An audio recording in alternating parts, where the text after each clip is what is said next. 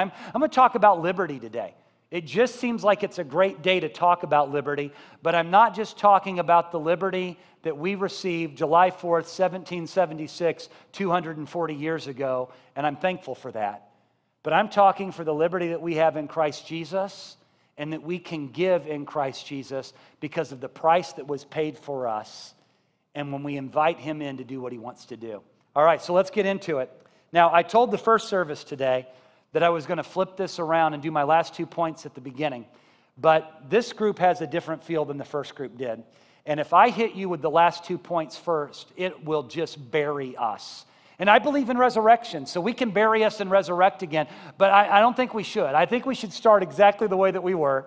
And I'm going to share Philippians chapter 3, verse 20 to kind of lay a foundation for you today. And it says this. Paul wrote the church and he says, "Our citizenship is in heaven, and we eagerly await a Savior from there, the Lord Jesus Christ." So I am a citizen of the United States, and I am thankful for that. But I am more thankful for my heavenly citizenship. I am a citizen of heaven. Now, I believe that because Scripture tells me that. Jesus left heaven, came to this planet, demonstrated the Word of God and the life of God, died, rose on the third day, ascended to the Father, sent the Holy Spirit to move into my life. God lives in me. I'm not who I used to be. My DNA is completely different. I might still look like Brad, but I'm not the same Brad that I was before I accepted Christ. Literally, God's Word says that I become a new creation. It's interesting, in the original Greek, the word new creation was a new word that they came up with.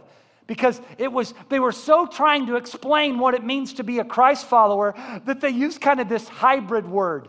They're like, you're of earth, but you're not really of earth. You're of heaven, but you're not just from heaven because you were already here. So you're a new creation. You're already an earthly person, but now you've been born in a heavenly way. You're new. Your DNA strands have changed. And because you're heaven born, you have heaven citizenship. Did you know that in John 3:3, when Jesus said, you must be born again, another way to translate that from the Greek is, you must be born from heaven. Both of them are completely correct. And those different phrases were used different ways at different times in the New Testament. Born from above or born from heaven and born again, they were interchangeable. We think born again, we tend to be like Nicodemus. How on earth am I going to climb back in my mom's womb? I'm a little big for that. How am I going to be born again? And we tend to look at it real short-sighted the way that he did. But that's not the way that Jesus is presenting it. He's like, you're going to have a rebirth. You're going to be born from above. You're going to be heaven born when you accept me. And because you're heaven born, you have a heavenly citizenship. So I'm just going to say it. You walk here with this great ambassador card, this free pass to live heaven's life on earth right now. You have diplomatic immunity. You don't have to give into the same things that everybody else gives into. Fear, suicide, depression, anxiousness, sickness, whatever it may be that plagues people of earth, you don't have to have that in your life because you have diplomatic immunity. You have a heavenly citizenship, and you're called not only to have it, but to give it away. So let's talk about liberty. Number one, liberty is available to creation as we understand our identity. Now, I've already taken the church mask off and told you that many times over the last few months, I have said, I feel like we're in a holding pattern. And so I repent of that, and I receive, no, we're in a pattern where God's wanting to take us deeper. I receive that. I'm also going to keep the church mask off and say, this first point that I'm sharing with you, I don't even have my mind all the way around it. And there are times that I've avoided passages, not because I'm scared of them, but because I don't feel like I can completely exegetically hermeneuticize them. And how many of you don't even want me to do that anyway? So I don't feel like I've got all the hermeneutic of this figured out. I don't feel like I have all the exegetical understanding of this. But there's something here, and I'm going to share it with you and let you dig into it. Romans chapter 8, verses 18 to 21, Paul writing the church says this, I consider that our present sufferings are not worth comparing with the glory that will be revealed in us. So there was some sort of suffering going on with the people at the time. And there's a glory, it was already in them, but it needed to be revealed in them. You see, we're not talking about a glory that's in the future. We're talking about a glory that we have now, but we need it revealed once we have it.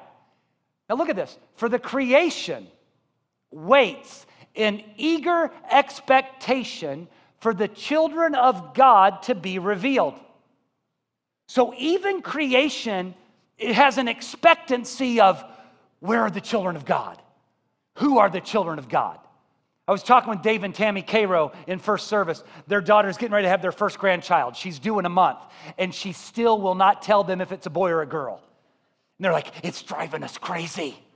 We want to know if it's a boy or a girl. I think it's a boy, or I think it's a girl. I'm like, well, you got a 50-50 chance, right? You got a 50-50. There's an expectancy of the child to be revealed. God's word says that creation waits in eager expectation for the sons of God to be revealed. Why? For the creation was subjected to frustration, not by its own choice, but by the will of the one who subjected it, in hope that the creation itself will be liberated from its bondage to decay and brought into the freedom and glory of the children of God. Isn't that an incredible passage? But how many read that and you go, I don't quite get it? Okay, thank you, 7 of you honest people. I appreciate it. I don't completely get this. I get the gist of this. That what the Lord is saying is, all of creation, how many know that God spoke everything into existence? And everything is held together by His Word. The reason that even the chair doesn't fall apart is because everything that's been created and that's been made by everything that God made is formed and fashioned together by His own Word. It's all held together by His Word. And creation is waiting anxiously for God's children to be revealed. Why? So it can be liberated from the subjugation and frustration that it's been given not by its own choice. What? That tells me that someone else, perhaps the prince and power of the air, the prince of darkness, has been exercising an authority and a will and a purpose over the earth that the earth doesn't even want. And the earth, because it was created by God, and how many of you know that Scripture says that the earth itself testifies that we have a maker? The visible qualities of the earth testify to the invisible God that we don't see. The earth itself is saying, wake up, children of God. Wake up to your identity. Wake up to who you are and liberate me. It says it groans with pains like childbirth.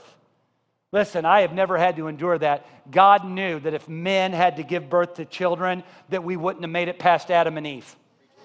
It had been done, right? Ladies, can I get an amen? I mean, listen, we know. We guys will admit it. We know. I remember when Beth was giving birth to Emma, and they're like, we want you to count to, what was it, 3? Count to 3, and maybe it was 5, and I'm there, and I'm holding her hand, and she's breaking my knuckles, and I'm like, hey, baby, could you go a little bit lighter? You're kind of hurting my cuticles. And I know you're giving birth and all, and you feel like you're dying, but please, my pinky is really getting swollen, right? And we're holding hands, and I'm like, all right, you ready? Okay, we got another push. Here we go. 1, 2, 3. And I just wanted this to move quicker, so I just kept counting. 4, 5, 6, 7, 8. And Beth looked at me. She's like, stop counting. Right? Like, babe, just trying to be an encouragement. You all don't even know what I deal with. It's rough sometimes. It's rough. There is a pain in childbirth, and the earth itself is groaning. I mean, think about it. Like I said, I don't have full understanding of it, but the earth is groaning, going, children of God, walk in your identity. Walk in your identity. Be who you already are. Have revelation. Like it says, the glory that will be revealed. You have the glory, but God, give us revelation of that. Do you realize if we could get this, we could walk on water? If we could get this, we no longer would be intimidated about raising the dead. Because we would look at that person and go, all that means is that their spirit's outside their body. Let's just tell the spirit to jump back in.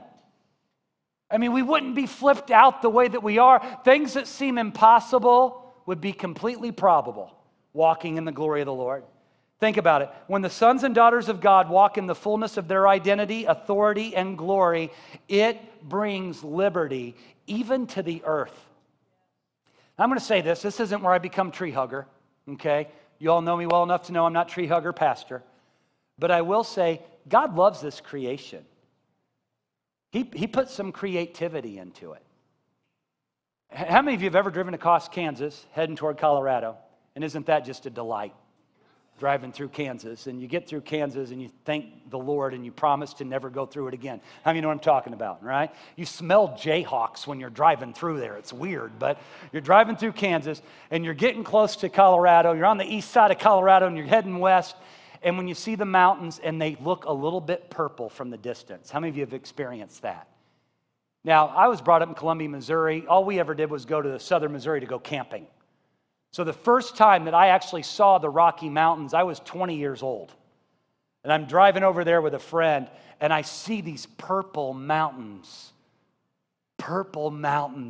majesty across the fruited plain. I rolled down the window, purple mountain majesty. And I broke into, like, wow, this is it. And he's like, you are a freak. You're an absolute freak. Now, if you go to the Smokies, they're not purple mountains. Man, it's all green, it's ferns, it's trees, right?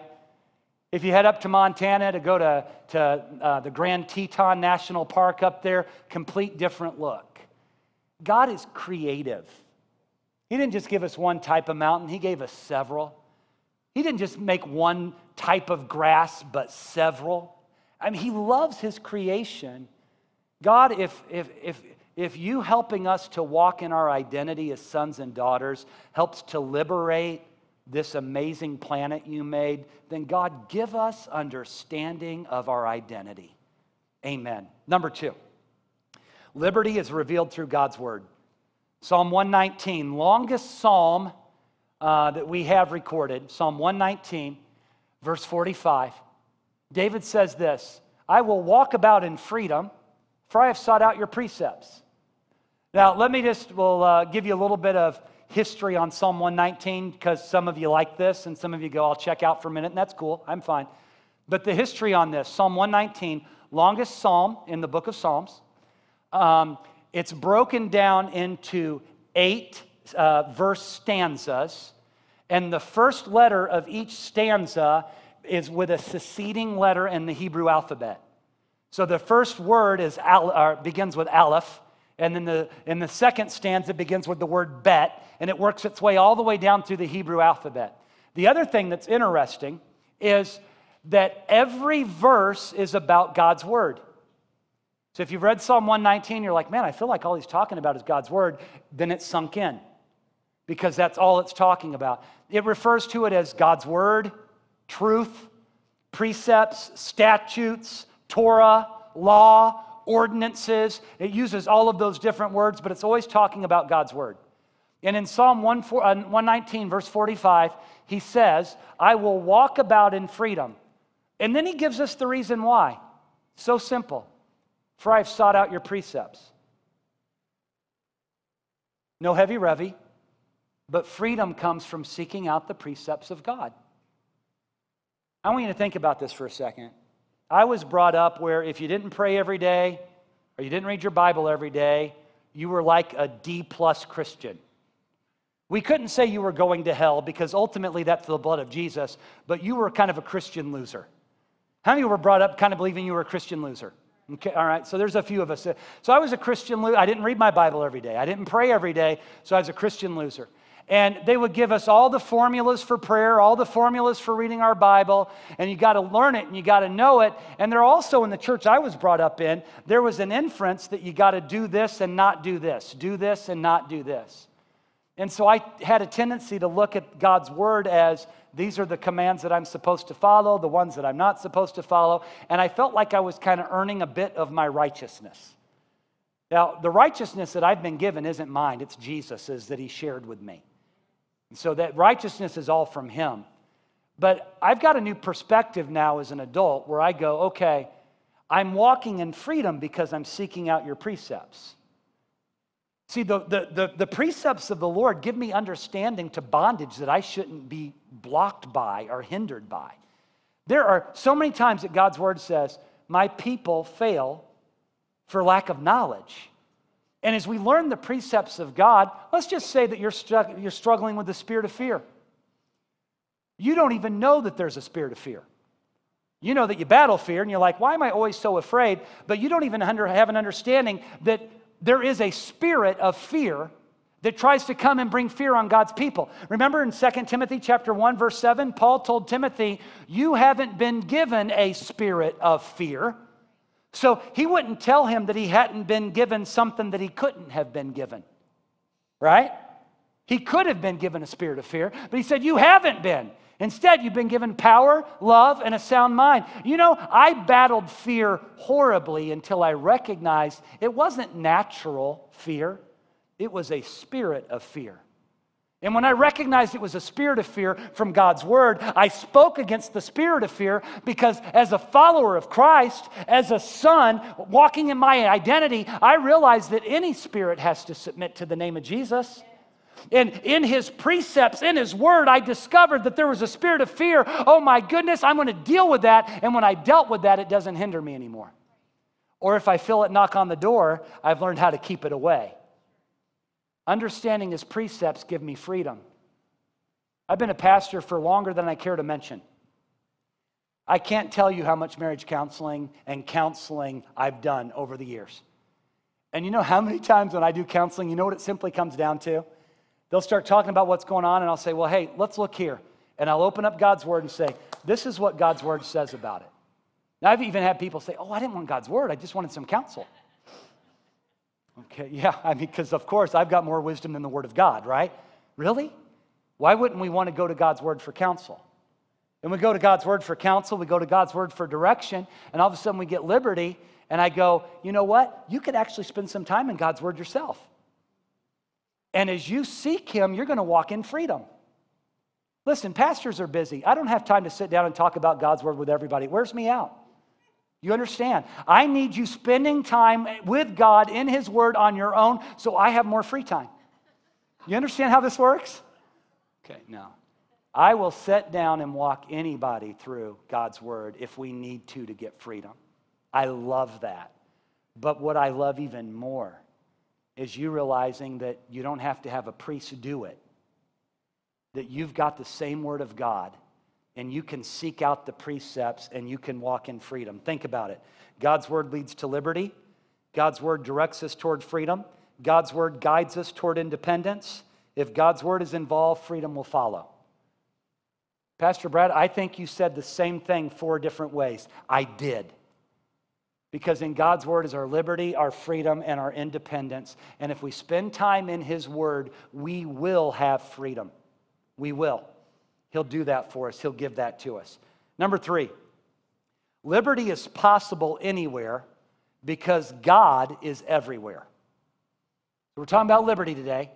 It's available to creation as we understand our identity, so God help us to understand that. It's revealed through God's word. And it's possible anywhere because God is everywhere. So how many of you know that God is eternal and God is omnipresent? He is always eternally everywhere. Whenever we finally get somebody to Mars, when we get them there, they'll find that God was there waiting on them. As the galaxies are expanding, they can continue to expand because they're expanding right there in his presence. I mean, he is large. He is always omnipresent. It's amazing.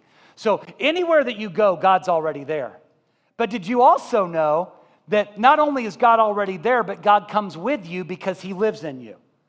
2 Corinthians chapter 3, verse 17 says this, now the Lord is the Spirit, and where the Spirit of the Lord is, there is liberty.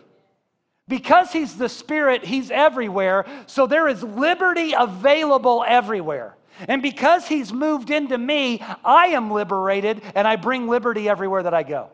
I can bring freedom to the captives. Did you know that? You can bring freedom to the captives. One of the things that I heard back about our youth from camp this week, first of all, they were the green team, and the green team won. Come on, back-to-back champs. I mean, What was it, 12 years that we didn't win in a row, and now we've taken the last 2 years in a row, so we're going for the three-peat next year? I mean, this is fantastic stuff. We even came back with, did you know they gave us the flag? We even came back with the flag. I mean, this is a big deal. So, Green Team domination. We love this kind of stuff, all right? But even more than winning the games of drinking the stuff that nobody else wanted to drink, like a soda through somebody else's sock, how disgusting is that? They played a game called Cheetos, where you fed somebody Cheetos with your toes. Couldn't that just make you irp a little right there? And I'm glad that they conquered, and I'm glad that they won, and we can eat Cheetos from somebody else's toes better than other students across this district. Come on. Come on. But you know what? I also know that they laid hands on the sick, and they were healed. A young lady was battling a migraine, and they laid hands on her, and they said, in Jesus' name, that's going to break, and it broke.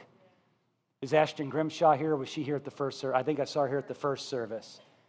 Ashton Grimshaw is quite a gymnast. Her mom told her 2 weeks before camp, she said, God's going to heal you at camp. And in the right moment, our students had the privilege of laying their hands on Ashton and praying over her. She's been struggling with this ankle for a year and a half. This girl is incredibly talented, and this ankle problem has really hindered her gymnastics career. She received instant healing and ran the 5K the next morning. Come on. The Lord is the Spirit, and where the Spirit of the Lord is, there is liberty. A broken bone can't stay broken when God's presence touches it. Number 4, liberty doesn't put people in slavery again. Liberty doesn't put people in slavery again. And these last 2 points, I'm just going to be honest with you, they were a little rough when I was studying them. And I felt like the Lord was really dealing with me about some things. And one of the benefits that I have of being a pastor is when I'm struggling with something, I get to bring you into it. And so what the Lord's dealing with me about, we all get to, aren't you thankful for that? So this is my moment where I get to share all my stuff with you, and you're going to go, just spend some time in the Word, Pastor, and get it figured out. Spend some time in the Word. But in Galatians chapter 5, verse 1, Paul says this to the church in Galatia. And by the way, Galatia was not a town, it was a region. So this letter was probably passed to a bunch of small house churches all over Galatia. It was not a city, it was a region. There were several cities located within it. So this is a letter that was reread over and over again. It also shows that this problem was happening everywhere. And here's what it says. It is for freedom that Christ has set you free. So let's pause there. Why did Jesus set his people free? For freedom. What's his hidden agenda? There's not one, right? It's for freedom that Christ has set us free. Stand firm then in what? In that freedom. How many know that you have to stand firm in the freedom you've been given? Stand firm then in your freedom, and do not let yourselves be burdened again by a yoke of slavery. Burdened again. So they had been burdened before. So it was for freedom that Christ set them free. They need to stand firm so that they are not again burdened by a yoke of slavery. We talked about yokes last week. We're not talking about an egg yolk. We're not talking about a yoke that you put on an ox or a team of oxen. We're talking about a teacher's teaching. At the time of Christ, the time of Paul, the word yoke referred to the teaching of a rabbi. So if I am a rabbi of my day, whatever my teaching is my yoke. And I invite you to be my disciples, and I say, carry my yoke, carry my teaching. With that in mind, what is the teaching of Christ? He paid the price for us. The kingdom of heaven is at hand, right? I mean, the teaching of Christ was pretty simple. He said, everywhere you go, preach this message.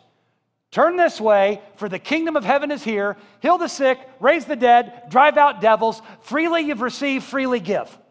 And the disciples did that everywhere they went. How many know that's a pretty wide open teaching? And that's what they went with. And after they were filled with the Holy Spirit on the day of Pentecost, or the day of Shavuot, if you prefer the Hebrew, after they were filled with the Holy Spirit, they began to spread out to Galatia. Cappadocia, Asia, Bithynia, Philippi, Thessalonica. They went everywhere, right, with the gospel. What was the gospel? The kingdom of heaven is at hand. Heal the sick, raise the dead, cast out devils. That's what they knew to do. That's all they knew. At the time that this letter was written, most Christians didn't even have access to God's word. Did you know that? The synagogues had a copy of the Torah if they were wealthy, or they might have a scroll of Isaiah or a scroll of Ezekiel or a scroll of Jeremiah. But even the synagogues didn't have all of the word. It was too expensive. And they would share it with one another. But when Christians accepted Christ, do you know what happened? They were kicked out of the synagogues. So Christians have received Jesus. They've received the message. They're telling people about the love of God and the freedom in Christ. They're healing the sick. They're driving out demons. But they don't have a lot of knowledge besides that. And so teachers would go from church to church to begin to instruct them. How many thank God for a good teacher? How many get a little nervous when you have a bad teacher? And this happened. Because you know what? Specifically, and let's just go there. I love how God's word's real. You know what the yoke of slavery was that they were trying to put on these different churches in Galatia? They were wanting the Gentile men, not the gentlemen, but the Gentiles, every man that wasn't a Jew, that had accepted Christ, they wanted them to be circumcised. Now, guys, can you imagine? Somebody has said to you, you need to receive the life of Christ.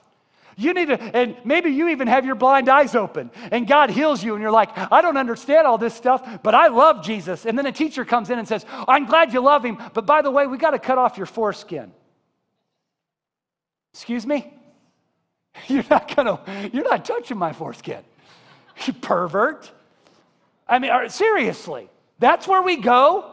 We love Jesus, and we're going to cut off the foreskin of all the Gentiles. That's where this... Have you ever heard of bait and switch? You know, I came in to buy a Hyundai. I went home castrated. I don't know what happened here at all. This is crazy. Listen, I am making this a big deal because this was a big deal. Can you imagine Visitor Sunday? Hey, come to our church. Everybody loves our church. And then we announce the process for membership. Yeah, just let your mind go there, right? So what were people saying? No. If this is what it is, I'm out of here. I thought I was coming to a friend's house. I didn't know I was going to an Amway meeting. You ever been there? You want to come over for dinner? They never ask us over for dinner. What do you want us to bring? Oh, don't bring anything. If they tell you don't bring anything, don't go. Don't go, right? Okay?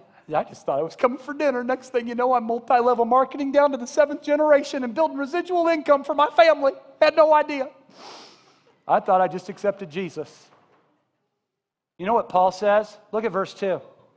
Mark my words. I, Paul. He wanted them to know that nobody else was writing this. Somebody else hasn't interjected in this letter. I, Paul, tell you that if you let yourselves be circumcised, Christ will be of no value to you at all. What's he saying? Either Jesus is enough or he isn't. Either Jesus is enough or he isn't. Their culture said, you've got to be circumcised. Well, Pastor Brad, why did they even go there? Well, you go all the way back to Abraham.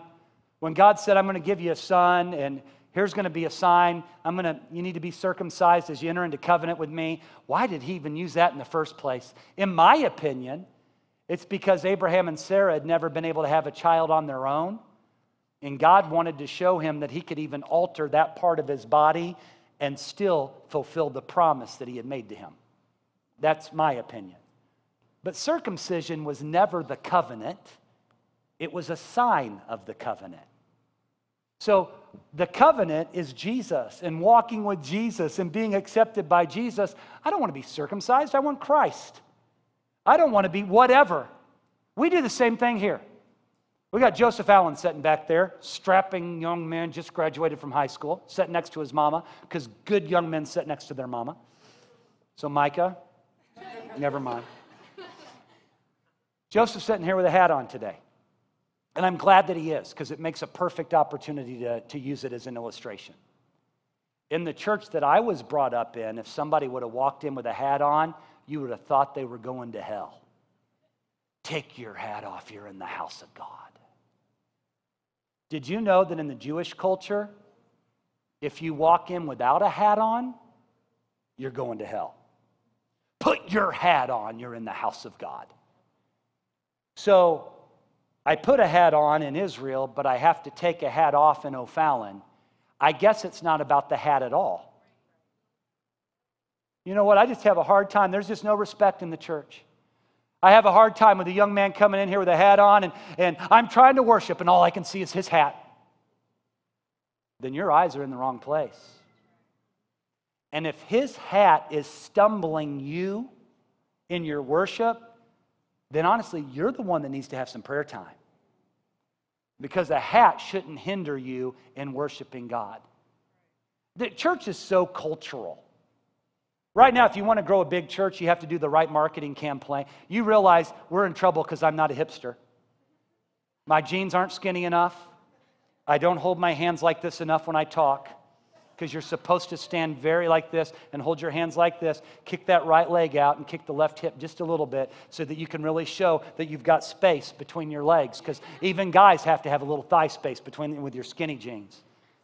And you've got to use the right words, and you wear glasses whether you need them or not. And if you're going bald, forget it. I need to get plugged up here, get a whole new rack going on, big hairy thing up here on my, right? So we're in trouble, right? You realize that hipster church is going to pass? The same way that you got to wear a suit and tie every day passes. Being a Christian doesn't mean that you have to buy khakis. Okay? Anybody else hate khakis? You don't have to wear khakis to be a preacher. You don't have to be, it's not about your pants. It's not about your hat. It's about Jesus. And we've got to make it about Jesus. I'm telling you, I really believe in the word that the Lord gave, that I'm doing a deeper work in your life. We've got to be comfortable that people don't look like we expect them to look like. Or maybe we want them to look like. Because it's about His presence and what He's going to do. Liberty is found in Christ. Anything else added on to Him is just another form of slavery. How dare I look at you and say, you need Jesus, and don't wear that hat in church, young man. How insane. All he needs is Jesus. All I need is Jesus. Why? When did a tie become the thing that you had to wear? And when did it become the thing that you couldn't wear? Remember a few years ago we did Suit Sunday? You remember that? All the guys had texted each other like, let's do Suit Sunday. We all walked in suits. It was a lot of fun and weird. And really, it was a lot of fun, but kind of different, you know? It's because it's not about that stuff. Here's the thought. Anything we add on to the message of Christ subtracts from the work that Jesus did. Okay? Anything that we add on to the work of Christ subtracts from the work He did. Let's go to the last point, and I'll see if I can get through it. Number 5. Liberty is to be used to liberate others. Let me try to give some background real quickly. Can you listen quick? Okay. Zedekiah was the king of Israel. While he was king, Babylon was expanding its territory. Nebuchadnezzar was the king of Babylon. And all nations around him are going down. They're all falling to the Babylonian Empire, and it's Israel's turn. Israel is getting ready to go down. God speaks to Jeremiah. He was a weeping prophet. Over and over again, you read in the scriptures, he's crying while he's giving the message because God used him to give hard messages, and it wore him out. And so he's a weeping prophet, and God speaks to Jeremiah. God says, go talk to Zedekiah and give him this message. So Jeremiah goes to the king, says, here's the message of the Lord. Israel's going down. But that's okay. They're going to be exiled from here for 70 years, and they're going to go to Babylon. But I'm doing a work, so don't worry about it. The people have broken the covenant, and I said if they broke the covenant, they'd be removed from the land, but I would bring them back because I'm going to use this to show them that my mercy endures. Now, Zedekiah, I love you. And I know this is tough for you watching your nation collapse, but here's what I'm going to do for you. I'm going to allow you to be taken to Babylon. You're going to meet the king of Babylon in person. You're going to have face-to-face meeting. He's going to listen to the words that you speak. You're going to be treated with honor. And when you die, you're going to be put on the burial fires. Now we're like, oh, that's not so good. It was. A way that you honored the king at that time was when they died, you put them out for everybody to see, and you would burn their body so it would liberate their spirit into the afterlife. Okay? It's just the way that they saw it. So God was telling Zedekiah, the same way that your great-grandfather and your grandfather and your father were released and honored at their death, I'm going to do the same thing for you. And Zedekiah says, okay, Lord. And he says, but here's what I need you to do. I need your people to free all the Hebrew slaves. You realize that at that time that they were putting their own people into slavery. He said, free the slaves. Set them free. That's what I'm asking you to do. Let's pick up with what happened. Chapter 34, verses 10 through 11. So all the officials and the people who entered into this covenant agreed that they would free their male and female slaves and no longer hold them in bondage. They agreed and they set them free. But afterward, they changed their minds and took back the slaves they had freed and enslaved them again. This is brutal. Free the slaves. Okay, yes, God will do it. You know what? We've lost our help. What am I going to do without them? Go get them, bring them back. Now, they entered into a covenant. Now, I've taught on covenant around here enough that everybody should know what covenant is, right? You take an animal, and you cut the animal from head to sternum right down the middle, and you put it one side on one side of the hill, one side on the other. You let the blood flow into the middle, and you pass through that blood. And it's the cutting of the meat. It's a blood covenant. What you're basically saying is, if I break this covenant, you can cut me up like we cut this animal. God takes covenant seriously. God takes His word seriously. Look at how God responded to their decision to enslave again the Hebrews. Verses 16 to 21. This is the encouraging passage that we're going to end with today. And I say encouraging in jest. Now you have turned around and profaned my name. Each of you has taken back the male and female slaves you had set free to go where they wished. You have forced them to become your slaves again. Therefore, this is what the Lord says. You've not obeyed me. You've not proclaimed freedom to your own people. So I now proclaim freedom for you, declares the Lord. Freedom to fall by the sword, plague, and famine. I will make you abhorrent to all the kingdoms of the earth. Those who have violated my covenant and have not fulfilled the terms of the covenant they made before me, I will treat like the calf they cut in two and then walked between its pieces. He's literally saying, you're going to be cut up just like the calf was that you had walked between. I will deliver into the hands of their enemies who want to kill them.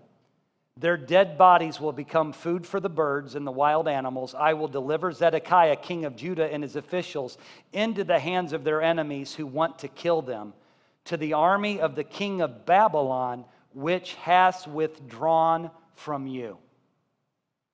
Man, that's a lot, isn't it? God makes a promise to Zedekiah. Zedekiah doesn't fulfill the word of the Lord. The very army that had pulled back was released to go back and to bring destruction upon God's people. Why? Because they re-enslaved their brothers and sisters. And that was enough for God. Now, I don't know where all this ties together. I told you I was a little bit uncomfortable with this message today, and I am. Because I'm presenting stuff to you that I'm giving it to you to think about, pray about, meditate on it a little bit. But is there a correlation between Galatians 5? When God says through Paul, don't you dare put a yoke of slavery on people that are believing in Jesus that Jesus doesn't put on them. In other words, don't re-enslave your brothers and sisters in the faith. Is there a correlation to Jeremiah when they set their people free and then they re-enslaved them, and it brought the fury of God. I mean, listen, God is long-suffering and patient, but he can release his wrath when he wants to. And his wrath was released because they re-enslaved their own brothers and sisters. What happened to Zedekiah? He was taken captive. Scripture says that they poked out his eyes, so he never got to see King Nebuchadnezzar and he was slaughtered. Because of it, he didn't receive the promise that God wanted him to receive because of his own disobedience. I want you to know the promises of God, some of them are conditional upon the obedience of God's people. And we like to think that every promise is for all of us, whether we follow after God or not. But the reality is, some of them are very much conditional. If you will do this, then I will do that. Have you ever heard, if my people who are called by my name will humble themselves and pray, turn from their wicked ways, then I will. God, he puts it out there. If you'll do this, I'll do this. What's this saying? It's saying that God hates slavery. It's saying that God hates slavery. God hates it when we oppress our own family. Where am I going with this? I'm going to wrap up. Here's some observations that I have. Number one, God expects the liberated to give liberty to others. God had liberated Zedekiah. Listen, you're going to be taken there, but you're going to die on your own, and you're going to be honored. That's liberty for a nation that's falling. But he refused it himself. Number two, God's desire to liberate the oppressed doesn't change because our circumstances are difficult. God knew when he called his people to liberate their slaves, he knew what Jerusalem was going through. To be quite honest with you, he didn't care. You give liberty regardless of your circumstances. You give liberty regardless of your resources. Faith Chapel's called to liberate people whether we have enough money or not. Whether we have a big enough house or not, whether we have all the wisdom or not, we are called to free the captives. And number three, God's call to liberate those in slavery must be obeyed. So here's where I'm ending with. I have a feeling that the early church was a little bit of a mess. Because you have people walking in the mandate of God, with the authority of God, without complete understanding of all the scriptures, because to be quite honest, they weren't even all written yet. They were still being written and sent to the church. And then you have false teachers coming in. Circumcise them, don't circumcise. Oh, we need to be Gnostics. Everything's spiritual anyway. And all these heresies were attacking the church. But through every heresy, through every attack, through every martyr, the light of the gospel of Christ continued to go forth from generation to generation. And here we are today. And I say, are we liberating the captives? What if everybody's got their hat on? What if nobody's in khakis? What if everybody's tattooed up? It's cultural. That's going to change too. We're in a season where you got to have one. There will be the day where you don't. Because all that stuff comes and goes. How many remember when bow ties were in? And how many remember when they went out? How many remember when they came back in? And then they went out. And now they're back in. It's so fun because people, man, I am looking snazzy in a bow tie. Some of you are thinking, you look like a dork. Because I threw those away 15 years ago. I mean, you're not ahead of the times. You're 15 years behind the times. And guess what? All of you wearing your bow ties right now, they're going to go out. In about 25 years, you're going to, oh my goodness, it's back. But they do look kind of stupid. Right? No, you won't say that. It's because it comes, style changes, it happens. Culture changes. On this rock, I'll build my church, and the gates of hell will not stand against it. It's not about being swayed by culture. It's about standing on the rock of Jesus. It's not about what we're wearing or what we're not wearing, what we like or what we don't like. Go into all the world, preach the gospel, heal the sick, raise the dead. Freely you've received, freely give. That's what it's about. Liberated to liberate. Let's stand together. Thank you, Jesus. God, I thank you for your people. I thank you for your sons and daughters. And I ask that we would have an understanding of our identity, because I don't even know what it means to liberate all creation because of our sonship. But I want to see creation liberated. And if you want creation liberated, and if its groaning is in the pains of childbirth, we want creation liberated. So give us revelation of who we are in Christ Jesus. Help us to walk as the sons and daughters of the King. I pray, God, that we will have an understanding that your Spirit is always in us. So everywhere we go, there's an opportunity for liberty.